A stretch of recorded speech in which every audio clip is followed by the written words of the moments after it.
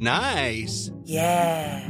What you're hearing are the sounds of people everywhere putting on Bombas socks, underwear, and T-shirts made from absurdly soft materials that feel like plush clouds. Yeah, that plush.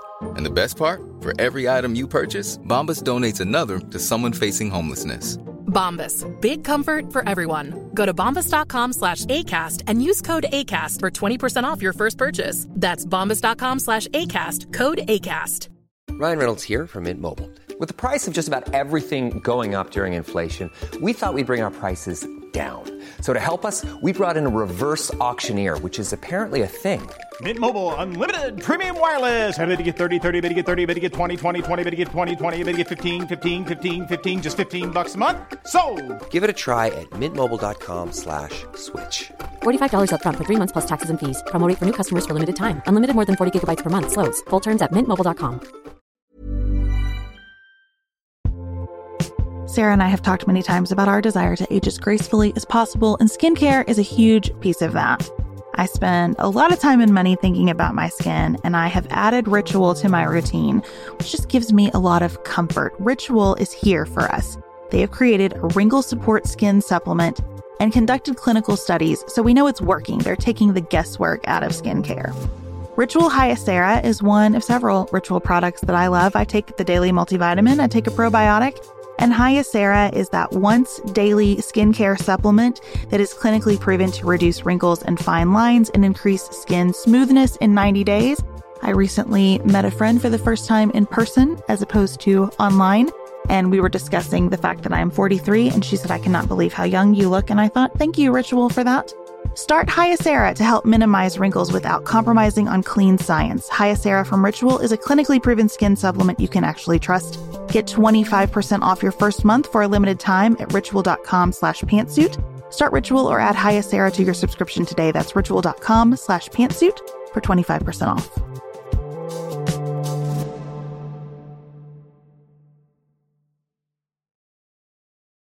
Especially in American history, some of our most noble figures are people who said, I am going to restrain the exercise of my own power. Mm-hmm. And that's what Robert Mueller did here. He could easily have made a determination, and he said, you know what?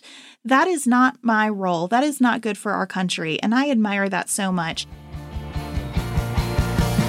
This is Sarah from the left. And Beth from the right. You're listening to Pantsuit Politics. No shouting, no insults, plenty of nuance.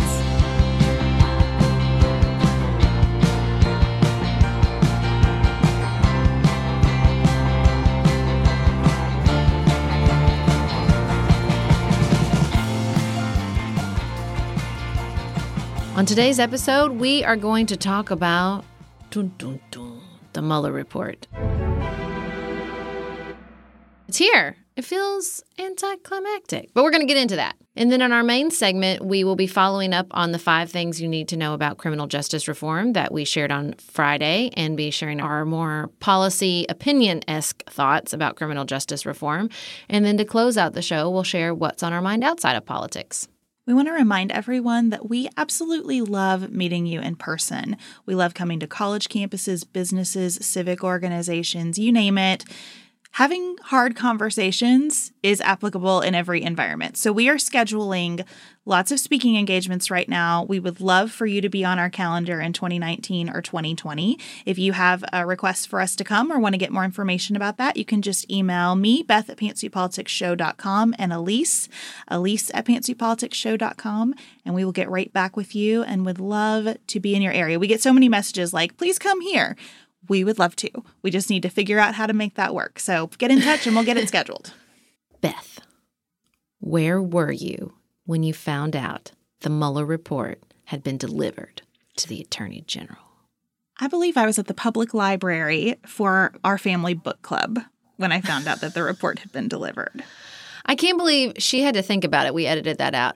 I can't believe you had to think about it. I really felt like this would be a big moment because you've been following it so closely. I was deep in the woods, which we'll talk about at the end of the show. But I thought that you would have been like, I remember where I was holding my phone and everything. But it was a little anticlimactic. I'm not trying to lie. I think because I've been following it so closely, I wasn't surprised by how anticlimactic it was. Mm-hmm. And the weekend, I've been really focused in my personal life on making the weekends more about just being a weekend with my family instead of being so tethered to my phone. And so I saw it come up. I had to wait a while to read anything about it. And then we all had to wait a while because it was like, there is a report, but what does it say? And as we sit here recording at 10:58 a.m. on Monday morning, we still don't know what it says. We know that much. Quoted in Attorney General Barr's summary he sent to Congress. So he gets the report. He takes 48 hours to read it. He does not talk to Mueller, which seems weird. And then he writes a 3-page summary that goes to Congress. And that's all we have right now is the 3-page summary. Let's talk about what's actually in this letter. There's so much analysis immediately of the letter. So I think what happened is Mueller delivers his report. The news breaks that there aren't going to be any more indictments. And then everybody makes a ton of assumptions from that. And then Barr writes this letter and everybody makes a ton of assumptions from that. And it's just not healthy or helpful, everybody. We need to calm down. Well, I really, I thought the president really being careful and considerate in his reaction helped everyone to calm down and take their time thinking through the Mueller report and the Attorney General summary of the report. Well, right? I want to talk about that because as you look at this letter, it talks about 2 sections of this investigation, a whole section of which would not exist but for the president not being calm and measured in how he processes information. Okay, I think there are 4 things to understand about the Barr letter. First, it says, as a given, almost with no fanfare or as if it had ever been in dispute, that Russia definitely interfered in our election. Remember how we indicted a bunch of people about that? 37 organizations and entities and individuals were indicted. So Russia interfered in our election. The charge of the special counsel was to investigate Russian interference in our election. He found that. He described it in excruciating detail in a public indictment. And here we have again in the letter, that happened. I would like to pause there because remember how the president said he believed Vladimir Putin that they did not interfere in our election? Has he spoken and said, hey guys, I was wrong. The Mueller report proves that Russia interfered in our election. Has that happened? It has not. Okay. That frustrates me. Because you don't get to do a happy dance on Twitter about the report and ignore the parts of the report that directly contradict your statements about a foreign entity's interference in our election. And look, just saying. Interference in our election does not mean but for that interference, Trump would have lost. Who knows? I mean, I do, but I take your point. But that's an important point legally, especially, right? No one is trying to say the only reason Trump is in the White House is because of Russia's interference. That is not the point here. The point is that a foreign adversary did interfere in our election, probably going to do that again, and we should care about it. So that's point number 1. Okay, wait, one more thing. Did he start back up the specific task force to prevent this from happening again in 2020? He has not. Okay, I want to level set. I want to make sure we're all clear on that. Okay. And I think that's related to what I was just saying. Until the president can get out of the mode of making everything about himself. Never going to happen. And he needs all of our help with that.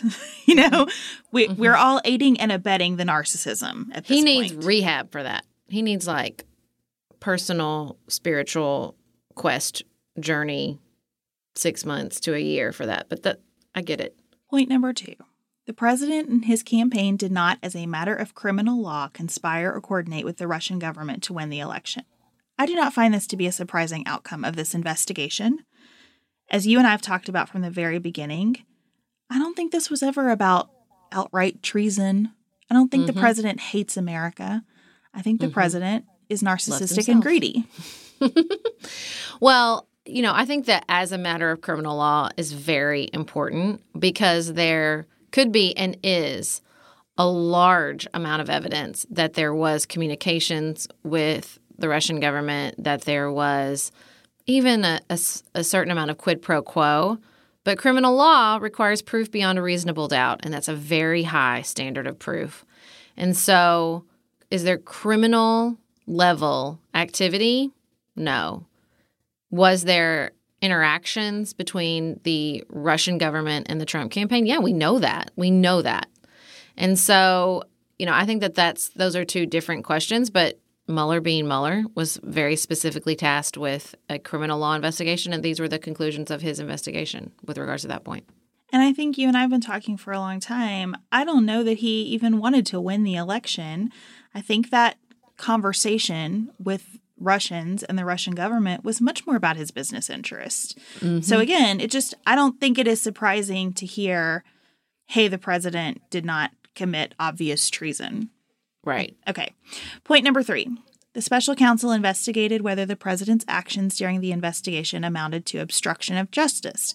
This is that whole category of investigation that would not have existed had the president not reacted so strongly to having this investigation in the first place. And he declined to make a prosecutorial decision on that. So the Attorney General and Deputy Attorney General said, we are making that call, and based on the facts and the law, we are going to say no. And we're going to say no without even considering what a giant constitutionally complex deal it is to indict a president. We're saying based on what happened and what we understand the law to be, he did not obstruct justice. I think this analysis is a little wonky. So they're saying basically because Mueller found that there was no crime because there was no collusion, there could be no obstruction of justice because what would he be trying to obstruct? Because there was no crime, which I think is sketchy. Obstruction of justice is not, I'm only protecting myself because I know I committed a crime. You could also be obstructing the investigation and the pursuit of justice because you are worried about the impacts of those investigations. So I'm skeptical of that analysis. Their other part of their analysis is basically, how could he obstruct justice? He did it so publicly. Clearly, he wouldn't have the intent to do it if he would get on the news and talk about Lester Holt with it publicly if he was really trying to commit a crime. I also think that is problematic analysis. What are your thoughts on those two pieces of their reasoning? Well, I read them as pieces of the reasoning, not the whole of the reasoning. I think probably what is more dispositive and not set forth in this letter is the thorniness around the firing of James Comey. It is important to remember that one of the two decision makers on this letter is the person who wrote the factual predicate for firing James Comey. Mm-hmm. And so if you're Rod Rosenstein, you believe, or at least believed at one point, that the president had the absolute authority to do that. And you were part of constructing a rationale for doing that. Very difficult then to turn around here and say, that was for sure obstruction of justice. I participated in that obstruction. You know what I mean? Mm-hmm. Let's move on to the fourth thing and then talk about overall impressions. The fourth thing that I think is important in this letter is that the Attorney General is acknowledging how important it is to share this report with the public. And he is working on that. He says it is difficult to do because of the law's protection of grand jury proceedings. And as we will talk about in our main segment today, grand jury proceedings are wide-ranging, highly secretive inquiries. And so it is true that usually we don't get to know what happens in front of grand juries, and there are lots of reasons for that. And so he says, I'm going to work with Robert Mueller to figure out what is subject to that special protection around grand juries, and I will get the rest to the public and Congress as quickly as I can. Here's an interesting side note from a historical perspective, is after the Watergate investigation, the AG went to the judge and got a full release of the report for the public because I think that they understood at the time how important it was that it not be this heavily redacted document, but that the public have the full and total picture of the investigation. And I hope they do the same here. I think the full and total investigation needs to be released. That's definitely what the Democratic Party and what Democratic presidential candidates are calling for. So, I mean, I think that if they have to do what they did in Watergate and go to the judge and say, we understand the law protects grand jury proceedings, but this is a special case and the entire thing needs to be released to the public. I struggle with this release the report rallying cry insofar as the predicate for this investigation, as I understand it, is the Russian election interference, and I can imagine all kinds of aspects of that being classified for very good reason. especially parts that aren't really about whether the Trump campaign members or family are going to be indicted or not. Just this is how we found out what happened. This is how we got to the indictment of all of those Russian individuals and companies. And so when everybody's all release everything, I think, well, there's probably a lot of it that we actually don't want to be released. But as to the obstruction component, that is where I think releasing everything is really important. And I doubt that there is much in it that we haven't already seen, because it is true that it's happened in plain sight. I don't think that you should be able to escape criminal responsibility if there is criminal responsibility for doing it with the lights on. Mm-hmm. But I also think if you kind of look at the full picture here, Robert Mueller conducted a fast, effective, highly transparent, without any leaks investigation. And that is remarkable here in 2019. Yeah. There were no surprises in this report because he's put it all in the public record as he's been going along. Mm-hmm. And when we say we want transparency, we got it here. Yeah. There is no doubt to me that Robert Mueller was the right person for this job. And I agree that he's put so much in the public eye, specifically that, you know, the president is talking about this as if it is a complete legal exoneration. It is to a certain extent a political exoneration, I guess, but there have been over 200 criminal charges brought to people very close to him in his campaign. And so I think treating this as a legal exoneration is not accurate, not helpful. And I think Robert Mueller treated this like a legal proceeding and not a PR strategy, because it would have been probably more impactful PR-wise if we could have saved it all to the end and been like, look at all these crimes, you know, but that's not what his job was. And so I think people were prepared for this. I think people understood at this point that it wasn't going to be cops go into the White House and arrest Donald Trump and drag him out. Like, it was never going to be that. But we have seen a lot of criminal charges, a lot of indictments. We've seen that advisors close to the president during his campaign and during his administration were committing crimes. And I think that's important. And I think that's something we can't lose sight of, because there was no treasonous behavior on behalf of Donald Trump himself. Important to my understanding of what's unfolded here is the fact that we have not as a country really figured out how to handle situations like this. And thank goodness we don't have enough practice to have gotten there yet. I hope that we cannot ever fully figure this out because we don't have that much practice. But if you think about the Starr report, there was a lot on Twitter over the weekend about Kenneth Starr's report was made totally public, so shouldn't Robert Mueller's too? Well, do we all like what happened with Ken Starr's report? Like, that was not a great idea. I don't want to be upholding Ken Starr's work as some kind of standard here. And I think that Robert Mueller's judgment in determining not to make a call when he saw evidence in both directions as to obstruction is his way of saying, this is a political question at this point. Because of this office holder, because it is a difficult call, this more properly belongs in the hands of people who are politically accountable. And I know that everybody's mad that Barr and Rosenstein made this call. There's nobody else to make it as to what the Department of Justice is going to do. That is their call to make. That is their job. Right. And now our remedy is for Congress to take a look at all of this. And guys, guess what? It's a Democratic House. They will look at it. Don't worry. They will look at it, you know? Well, and that's the other important part to remember is that this is not over.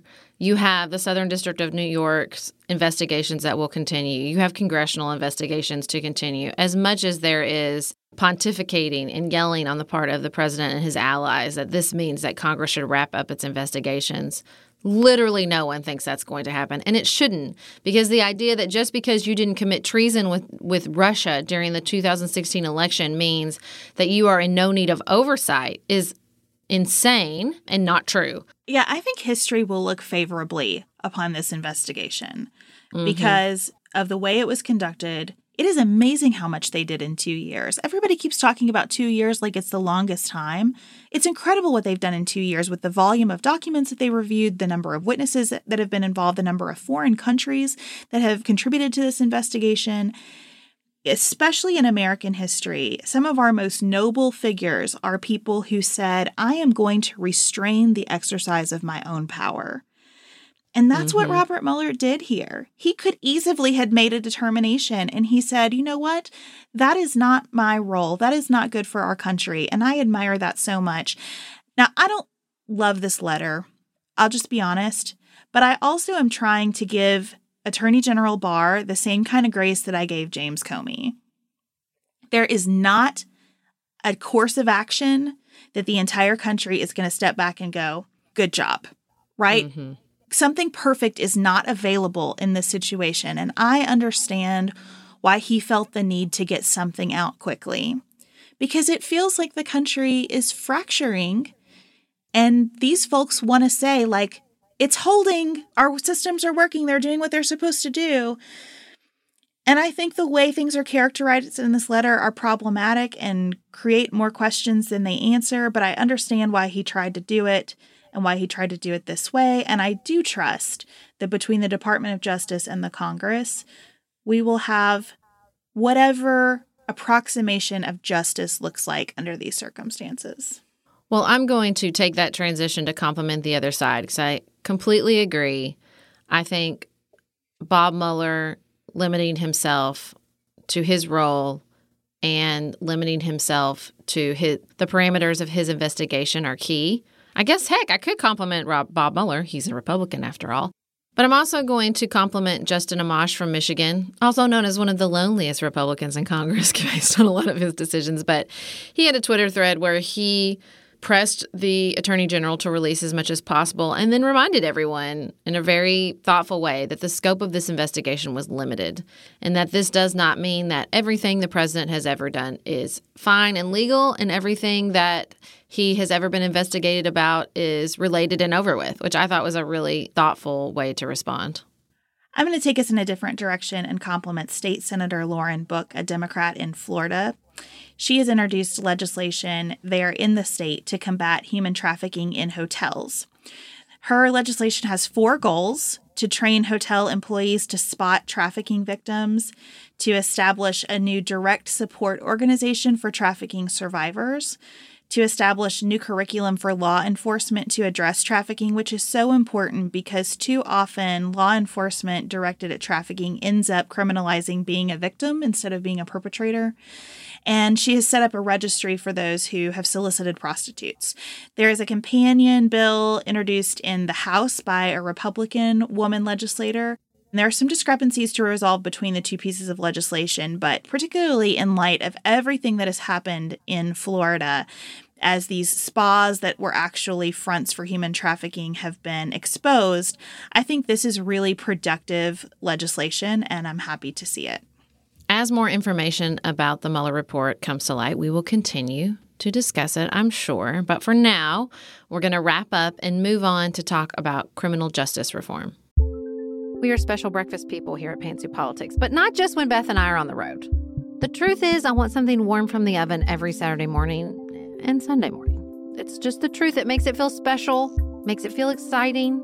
I don't want to work at it. So the first time I ever saw Wild Grain, which is bake from frozen subscription box for sourdough breads, fresh pastas, and artisanal pastries, I was obsessed. You guys, I've been a member for over a year. It's amazing. It's so easy. Every item bakes from frozen in 25 minutes or less, no thawing required. You can fully customize your Wild Grain box. You can choose any combination of breads, pastas, pastries. You can even build a box of only breads, only pastas, or only pastries if you'd like. And for a limited time, you can get $30 off the first box, plus free croissants in every box when you go to wildgrain.com/pantsuit to start your subscription. Sometimes I make one single croissant just for me because I want to feel special, and they're so good. You heard me.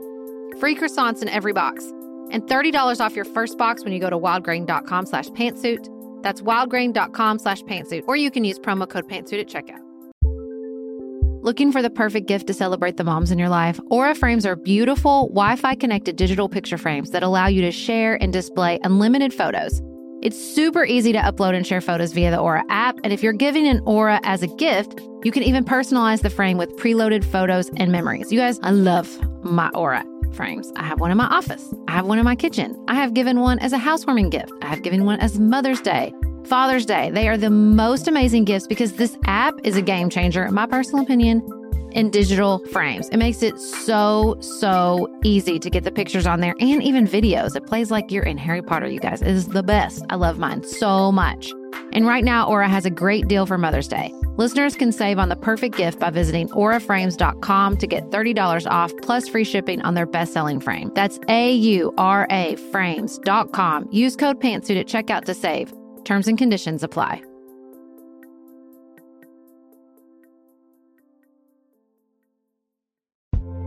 This show is sponsored by BetterHelp. Can I get something off my chest?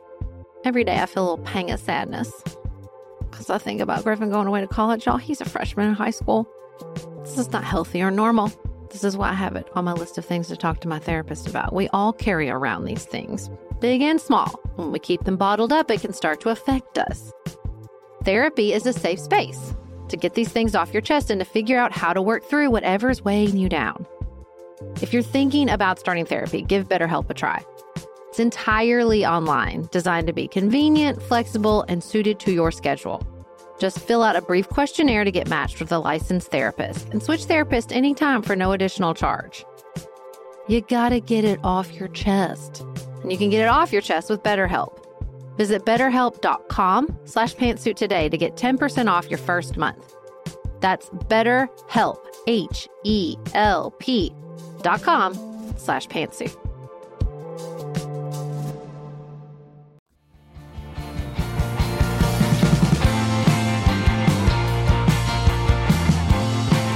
On Friday, we discussed 5 very specific areas of criminal justice reform, and we're going to go into how we feel about several of those areas and some of the reforms up next. But what I wanted to start with is how my thinking about criminal justice has changed over the years. And for me, this has really been a long personal journey. When Beth and I were in college at Transylvania University, Sister Helen Prejean, who's known famously as the nun played by Susan Sarandon in Dead Man Walking, came to our college and spoke. Beth, were you at her talk when she was there? Yes, I was. Oh, it was so good. And I will never forget her saying how when you go to a prison and you meet particularly a person on death row, the first thing you want to ask is, what have you done? And she thought, well, I don't let people ask me the worst thing I've ever done. I don't want people to know, first time they meet me, the worst thing I've ever done. I don't want to be defined by that. And it really forever shifted my thinking about our justice system and our legal system. And that's a journey I've continued on as I've read all kinds of things. That speech was so informative for me. I did this huge project my freshman year on the death penalty and just generally recidivism. And for me, as a person who has no problem challenging the status quo, who it has to make sense or I'm uninterested, my biggest beef with the criminal justice system is it just doesn't make sense. It doesn't do a great job at preventing crime. It doesn't do a great job at helping people stop lives of crime. One of the most interesting aspects, I think, is that people age out. You don't have a lot of old people committing crime. So clearly it's not this idea of like punishment. That definitely doesn't help. You don't see lower crime rates in states with death penalty. And so thinking through what is our actual goal? Are we just trying to punish people? Are we just trying to dehumanize people and to shame people and to make ourselves feel better? Are we trying to rehabilitate people? Are we trying to prevent crime? I think all these things are so central and are the threads running through any conversation about criminal justice. And to be honest, I don't think we do a great job of any of those things, except for dehumanizing. We are pretty good at that. And I think we're coming to this point in our culture, as we touched on a couple times in our conversation on Friday, where we just can't afford our current approach. It's too expensive. It's too harmful. Many of it violates our Constitution's prohibition on cruel and unusual punishment.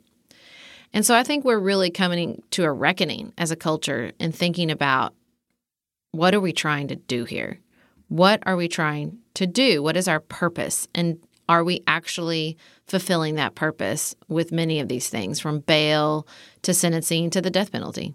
I think a lot about the exercise of power by the government. And it's striking to me that for a long time, folks who tend to vote in the ways that I vote care a lot about power in some circumstances, but then are really comfortable with the strong arm of the law crushing individuals in the legal system. As I think about what government is here to do, there's a safety element of that, to be sure, and there is an accountability element of that. If I think about how to define justice, to me it is really upholding human dignity, and that means that we uphold the dignity of someone who has been victimized in some way. But I don't think our system is doing that right now, and I think our system can and should impose accountability when human dignity is violated, but it shouldn't violate human dignity in the process of doing that as well. Right. And that's what it is so striking to me, especially about pretrial detention. We have this strong presumption of innocence, and yet we incarcerate people in advance of their hearings because they can't post bail. I think that is so problematic. I think it is so problematic that our system is so stacked against an individual who's been accused. And I know that's hard to hear, especially if you have been the victim of a crime, and even more if you've been the victim of a violent crime. So I want to just be clear from the beginning that I don't think anything that I mean when I talk about criminal justice reform is about being soft on crime. I think it is about respecting the principles that keep all of us safe from the unjust exercise of power, while we are trying to do justice for people who've been robbed of their dignity as victims of crime. And you know how I know, though, that we don't serve victims is because victims aren't happy with the process either. You know, there are victims' rights laws and victims' rights organizations all over the country furious and completely unhappy and angry about how our system operates. I mean, I think one of the most difficult things to think through is that we as a society do not have a criminal justice system to act on behalf of the victim, right? We've decided that this is a crime against society, and so we use the government as our representative to act. But it's not as if we are coming in and saying, what happened to this specific person is so bad that we need to avenge them. I mean, the idea is that it's a crime against all of us when someone is murdered, not just the victim, and that it's a way in which we cannot operate if these things are allowed to happen because they exhibit consequences and costs for all of us.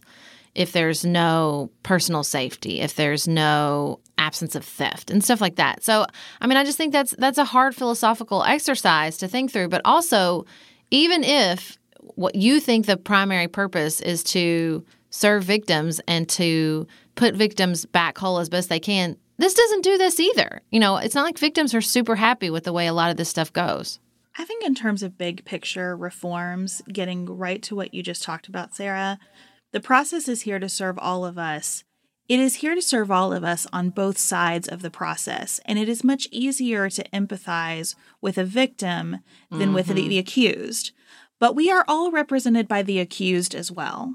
Yep. And so I think it's really important to stop electing prosecutors because the election process calls on all of us to see ourselves as the victim, not as the accused, in choosing someone to collect a set of wins against these horrible people who've harmed us. And I think the psychic effect of that has been so damaging. And the political consequences for prosecutors who are trying to do better in their offices are so harsh that, to me, we just have to find a new way. Because putting this in the hands of voters, I don't think we should elect prosecutors, and I don't think we should elect judges. No. And that's a really hard thing to say because I believe in being a democratic society where we elect a lot of people.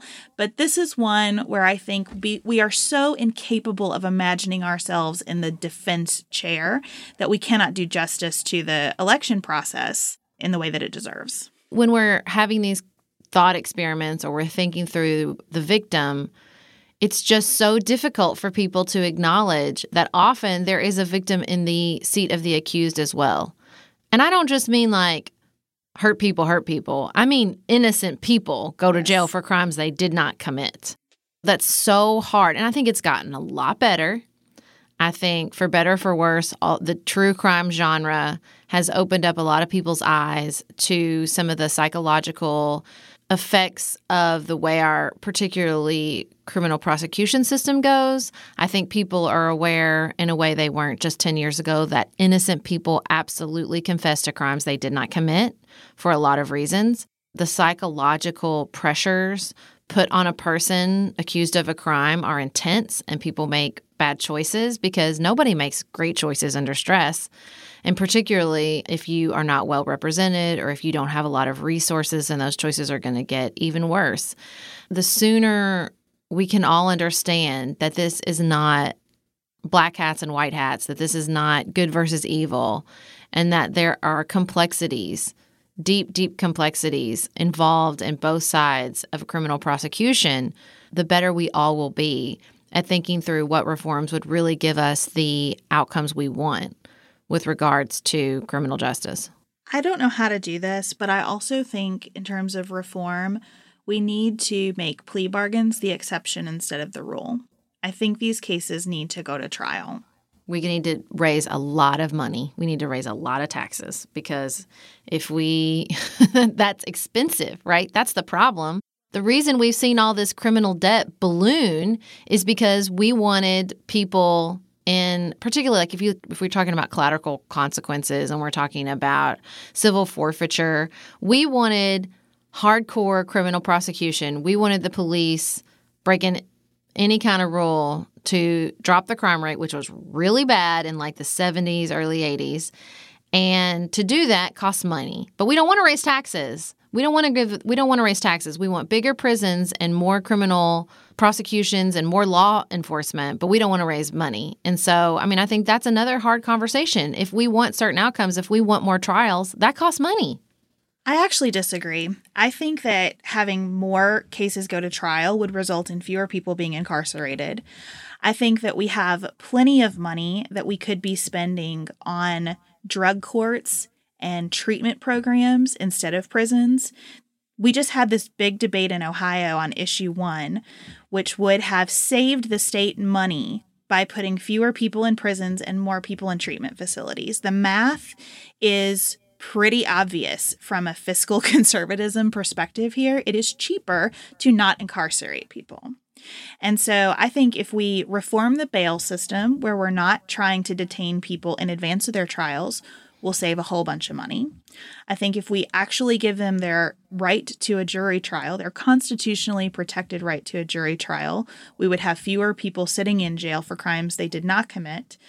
And I think if we reform the way we approach drugs, we save a ton of money. I don't think any of the issues in our system are financial stress that can't be fixed. That financial stress comes from this attitude of let's put everybody in jail for as long as we can keep them there.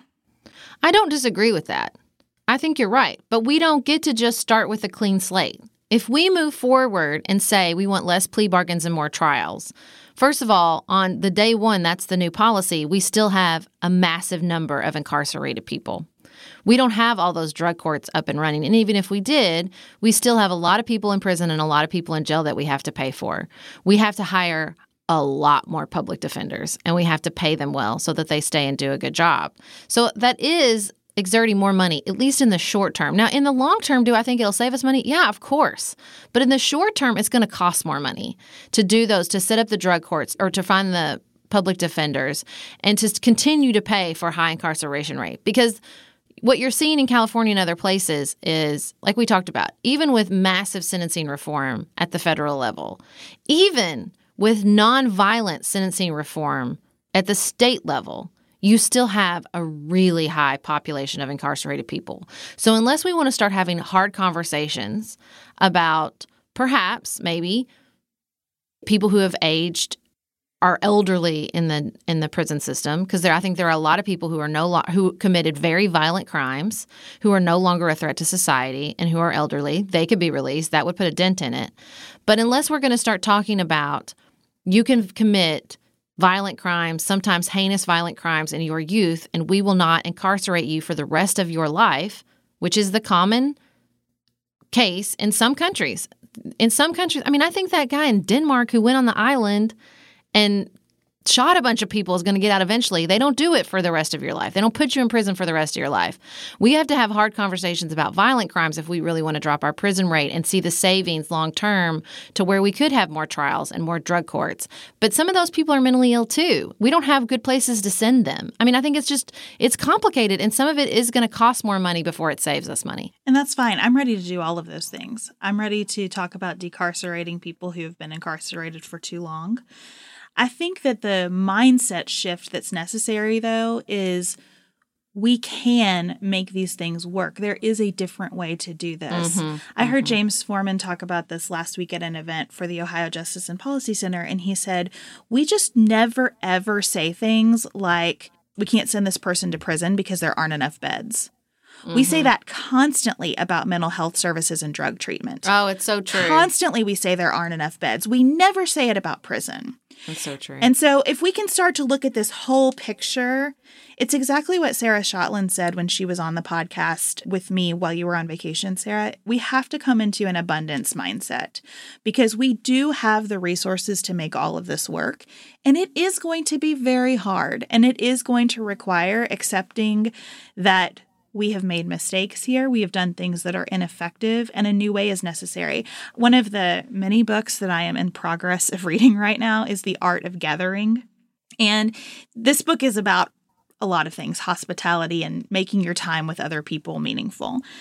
But it has this example in it of just talking about power dynamics of a judge, I think he was in New York, who decided that sitting up high behind his desk, the way that every courtroom in America practically is designed, was not serving anybody in the process. And so he changed his courtroom where he's like on the floor across the table from defendants. And it massively shifted the outcomes of those proceedings. Little things like that can make such a difference. You know, we're putting a whole lot of dollars into propping things up the way they've always been done. And I really believe that we can shift those dollars and still hold people accountable and just do justice more effectively. I think we have to do that. And I guess my hesitation is I just want people to be eyes wide open about how hard this is going to be.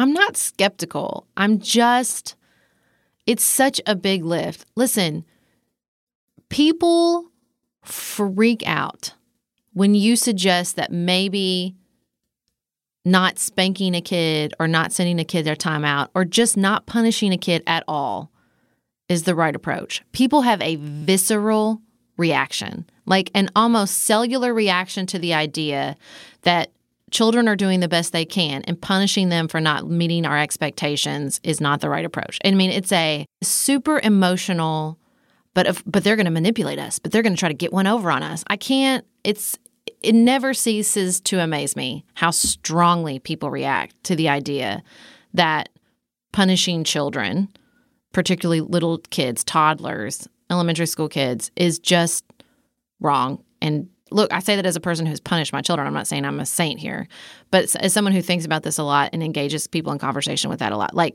when we're talking about a cute, sweet toddler, people can't wrap their head around it. You know, the idea that let's assume the best and work on the environment that made them make this decision. I'm just so scared and fearful that asking people to do that about a grown person who raped somebody or murdered somebody is just too big of a lift for humanity. I'm just being honest. It's something I feel so passionately about, but as someone who's talked about this for so long and seen people's reactions, like, you know, it's like when you talk to somebody about Brené Brown, the people are doing the best they can. I mean, people's heads burst into flames. I mean, they can't They can't fathom that idea. It's so difficult for us as human beings to think someone who did something wrong, even if it's an adorable 3-year-old, is really not trying to screw me. They were just doing the best they could in that moment, and that's the result. Sarah and I have talked many times about our desire to age as gracefully as possible, and skincare is a huge piece of that. I spend a lot of time and money thinking about my skin, and I have added Ritual to my routine, which just gives me a lot of comfort. Ritual is here for us. They have created a wrinkle support skin supplement and conducted clinical studies, so we know it's working. They're taking the guesswork out of skincare. Ritual Hyacera is one of several Ritual products that I love. I take the daily multivitamin, I take a probiotic, and Hyacera is that once daily skincare supplement that is clinically proven to reduce wrinkles and fine lines and increase skin smoothness in 90 days. I recently met a friend for the first time in person as opposed to online, and we were discussing the fact that I am 43, and she said, "I cannot believe how young you look." And I thought, thank you, Ritual, for that. Start Hyacera to help minimize wrinkles without compromising on clean science. Hyacera from Ritual is a clinically proven skin supplement you can actually trust. Get 25% off your first month for a limited time at ritual.com/pantsuit. Start Ritual or add Hyacera to your subscription today. That's ritual.com/pantsuit for 25% off.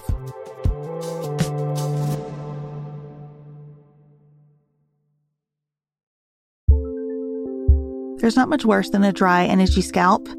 Also, when you get your hair colored and then it does not last as long as you and your stylist discussed. It could be that unfiltered, mineral-filled water is the culprit. Hard water is a leading cause of damaged hair and dry, irritated skin, and about 85% of the United States uses hard water, filled with dissolved minerals and added chlorine. That's where Canopy's new filtered shower head comes in. Canopy, known for their beauty hacks and reimagined humidifier, has revolutionized the filtered shower head. Dermatologists recommended this unique 3-stage filtration system greatly reduces contaminants and odors in your shower water, leaving you with healthy hair and glowing skin. Best of all, the Canopy filtered shower head is hassle-free. Installation is a breeze, and its unique quick-release filter replacement feature allows for seamless filter replacement unlike any others on the market. Go to getcanopy.co to save $25 on your Canopy filtered shower head purchase today with Canopy's hassle-free filter subscription. Even better, our listeners can use code PANTSUIT at checkout to save an additional 10% off your Canopy purchase. Hurry, your hair and skin will thank you.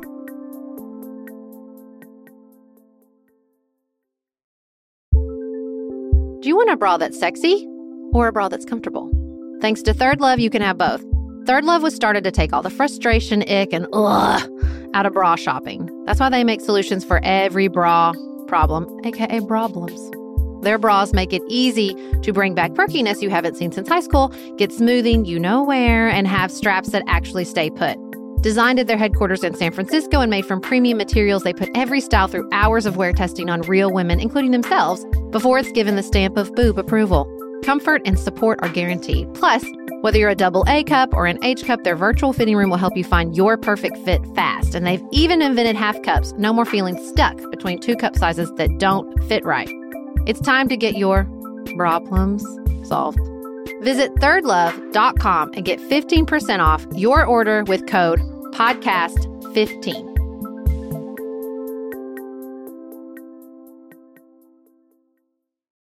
I agree with all of that. I think that's why we're sick and stressed and miserable in some ways as a culture, because we have this sense that any failing must be so harshly punished. Yep. We don't have a sense of forgiveness about anything.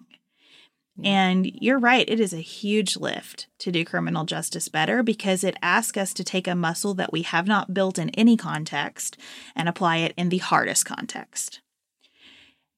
I think it's still worth talking about and trying for, though, because in the hardest context, you can see the most dire consequences of our inability to use those muscles, right? You can see where we actually kill people. We deprive them of their opportunity for connection with other human beings, to have a family, to contribute productively to our societies, even after people have done their time, as we love to say, especially in true crime stories.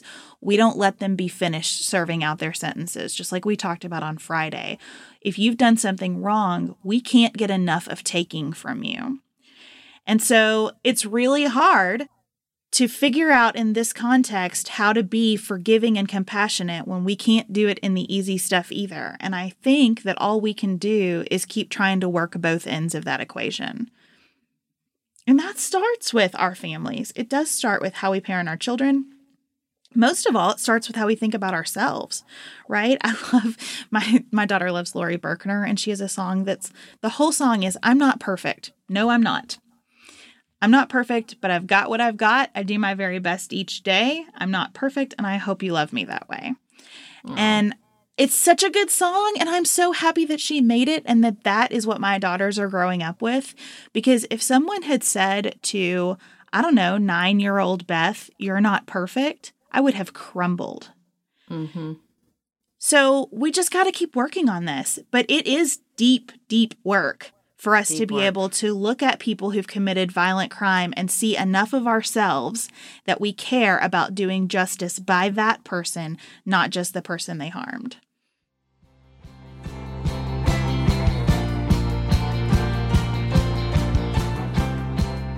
Beth, what's on your mind outside of politics? Okay, I know that this is not a conventional outside of politics discussion, but I read an article that was so helpful to me last week that I had to share it here. It is from HuffPost. It is about perimenopause, which is not a word that I knew about, and I am so stinking grateful for this article. You didn't know about perimenopause? For real? I did not. And the title of this article is, This is What No One Tells Women About What Happens to Your Body in Your 40s. Mm-hmm. Okay, mm-hmm. I'm not quite 40 yet, but I have been experiencing a lot of what this article describes. So it basically says, listen, as your estrogen starts to drop off, you're going to think you're pregnant all the time because you're going to feel all of these things that are just like early pregnancy symptoms. And that has been happening to me. Every time my period comes around, I have super nostrils again. I can smell everything, no matter what it is. Yeah, I get nauseous really easily. Mm-hmm. Exactly. Mm-hmm. Nausea. My period is slower to get started. And so you have that feeling of what's happening? Is it coming? Is it coming? And I feel like I am on the world's worst emotional roller coaster. I am a monster to be around. And so I read this article and I was just like, oh, thank God, this is totally normal. Now, I didn't feel great about the article saying it's totally normal and it will last for a period of years. Yep. Not excited about that part. But just to know, I am not experiencing anything out of the realm of what lots of women experience around this age, and that it doesn't mean something's wrong with me, and I am allowed to just ride these horrible waves, and I don't need to buy a pregnancy test every month. I'm really happy about this. Thank you, Eileen Weintraub at HuffPost Personal, for sharing this important information. Oh, I got a whole book about it. Listen, my mom used to call it chewing razor blades. That's how she felt during perimenopause. It was a presence in our house. My mom was really good about being upfront and honest about hormones and sex and female bodies. And I got a better foundation than I think a lot of people did. And so I was I knew she was in perimenopause. I think that was a thing she said and we talked about. And also Oprah did some really good stuff on perimenopause during her show. Thank you, Oprah. Love you. Love you, mama. And so I think that I definitely have an awareness of the shifting terrain of our hormones. What's her name? Kathleen Northup. I think she has some really good books about it. But here's the long and short of it, I think. The problem here is we used to have babies till we died.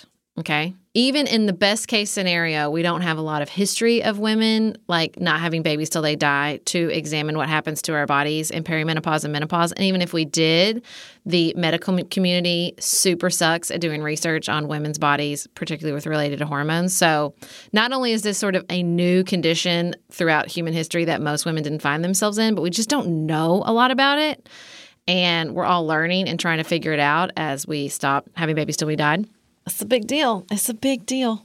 I just want to hop in here and save our email by saying, when you say the medical community sucks at this research, you mean historically, in the broadest possible terms. There are some fantastic people out there doing some very important work, and we appreciate them very much.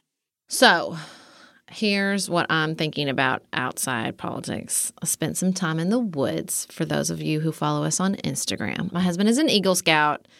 He always was interested, I think, in camping and outdoor adventure. But he had a bum knee for a long time, and then he got his knee fixed, and he grew a beard, which I think is also part of this process. And he has become very into through hiking. Look, it's a whole language.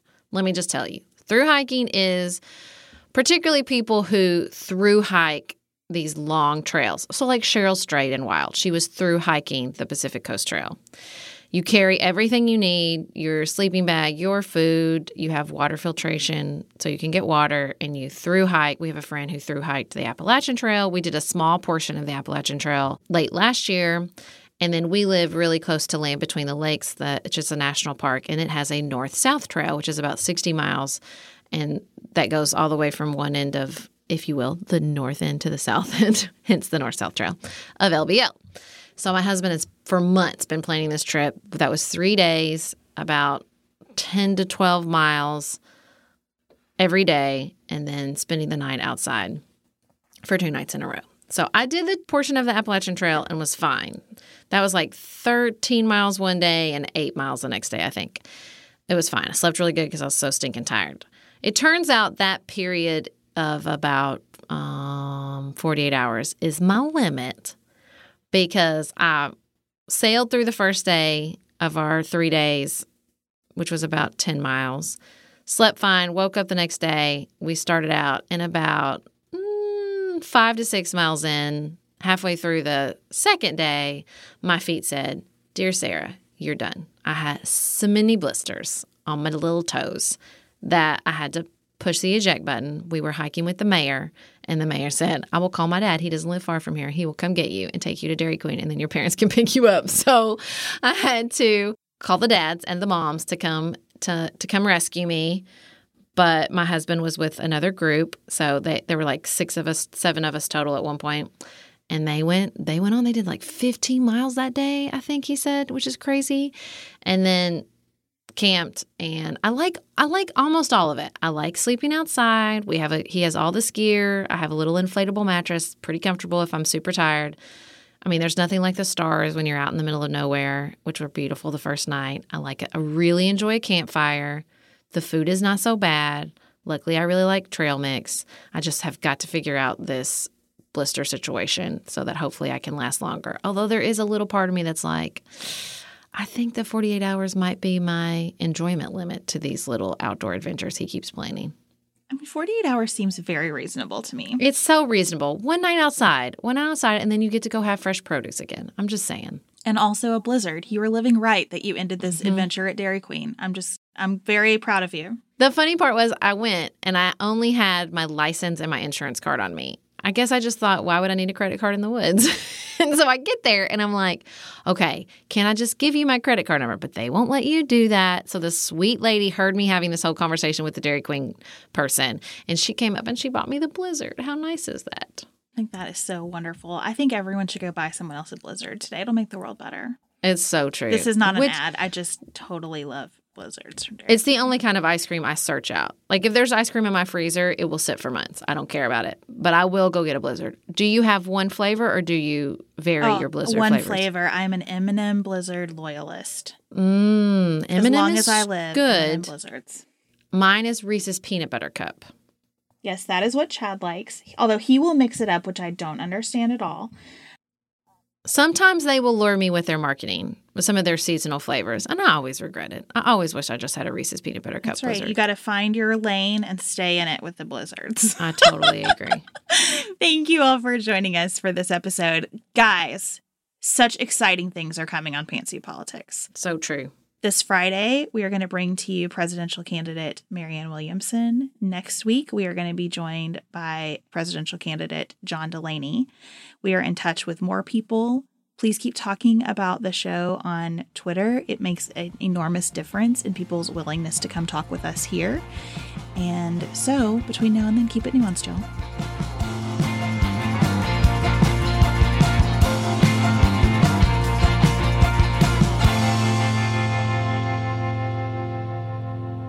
Dylan Garvin produces Pantsuit Politics every week. Thanks for making us sound better, Dylan. Elise Knapp is our managing director, which means we could not make it without her scheduling, organization, feedback, and creativity. Thank you, Elise. We couldn't make Pantsuit Politics without support from our listeners. Go to patreon.com/pantsuitpolitics to learn how you can receive more nuance and help us make the show. Special thanks to our executive producers who have committed to supporting us in a major, life-giving way. Tracy Putoff, Tim Miller, Cherry Haas, Sarah's husband, Nicholas Holland, and my husband, Chad Silvers. Our theme music is composed and performed by Dante Lima. The music under our ads is composed and performed by Dylan Garvin. Learn more about our live events that we're involved in and what we're reading each week by signing up for our weekly newsletter at pantsuitpoliticsshow.com. And connect with members of the Pantsuit Politics community by following us on Instagram, Facebook, and Twitter.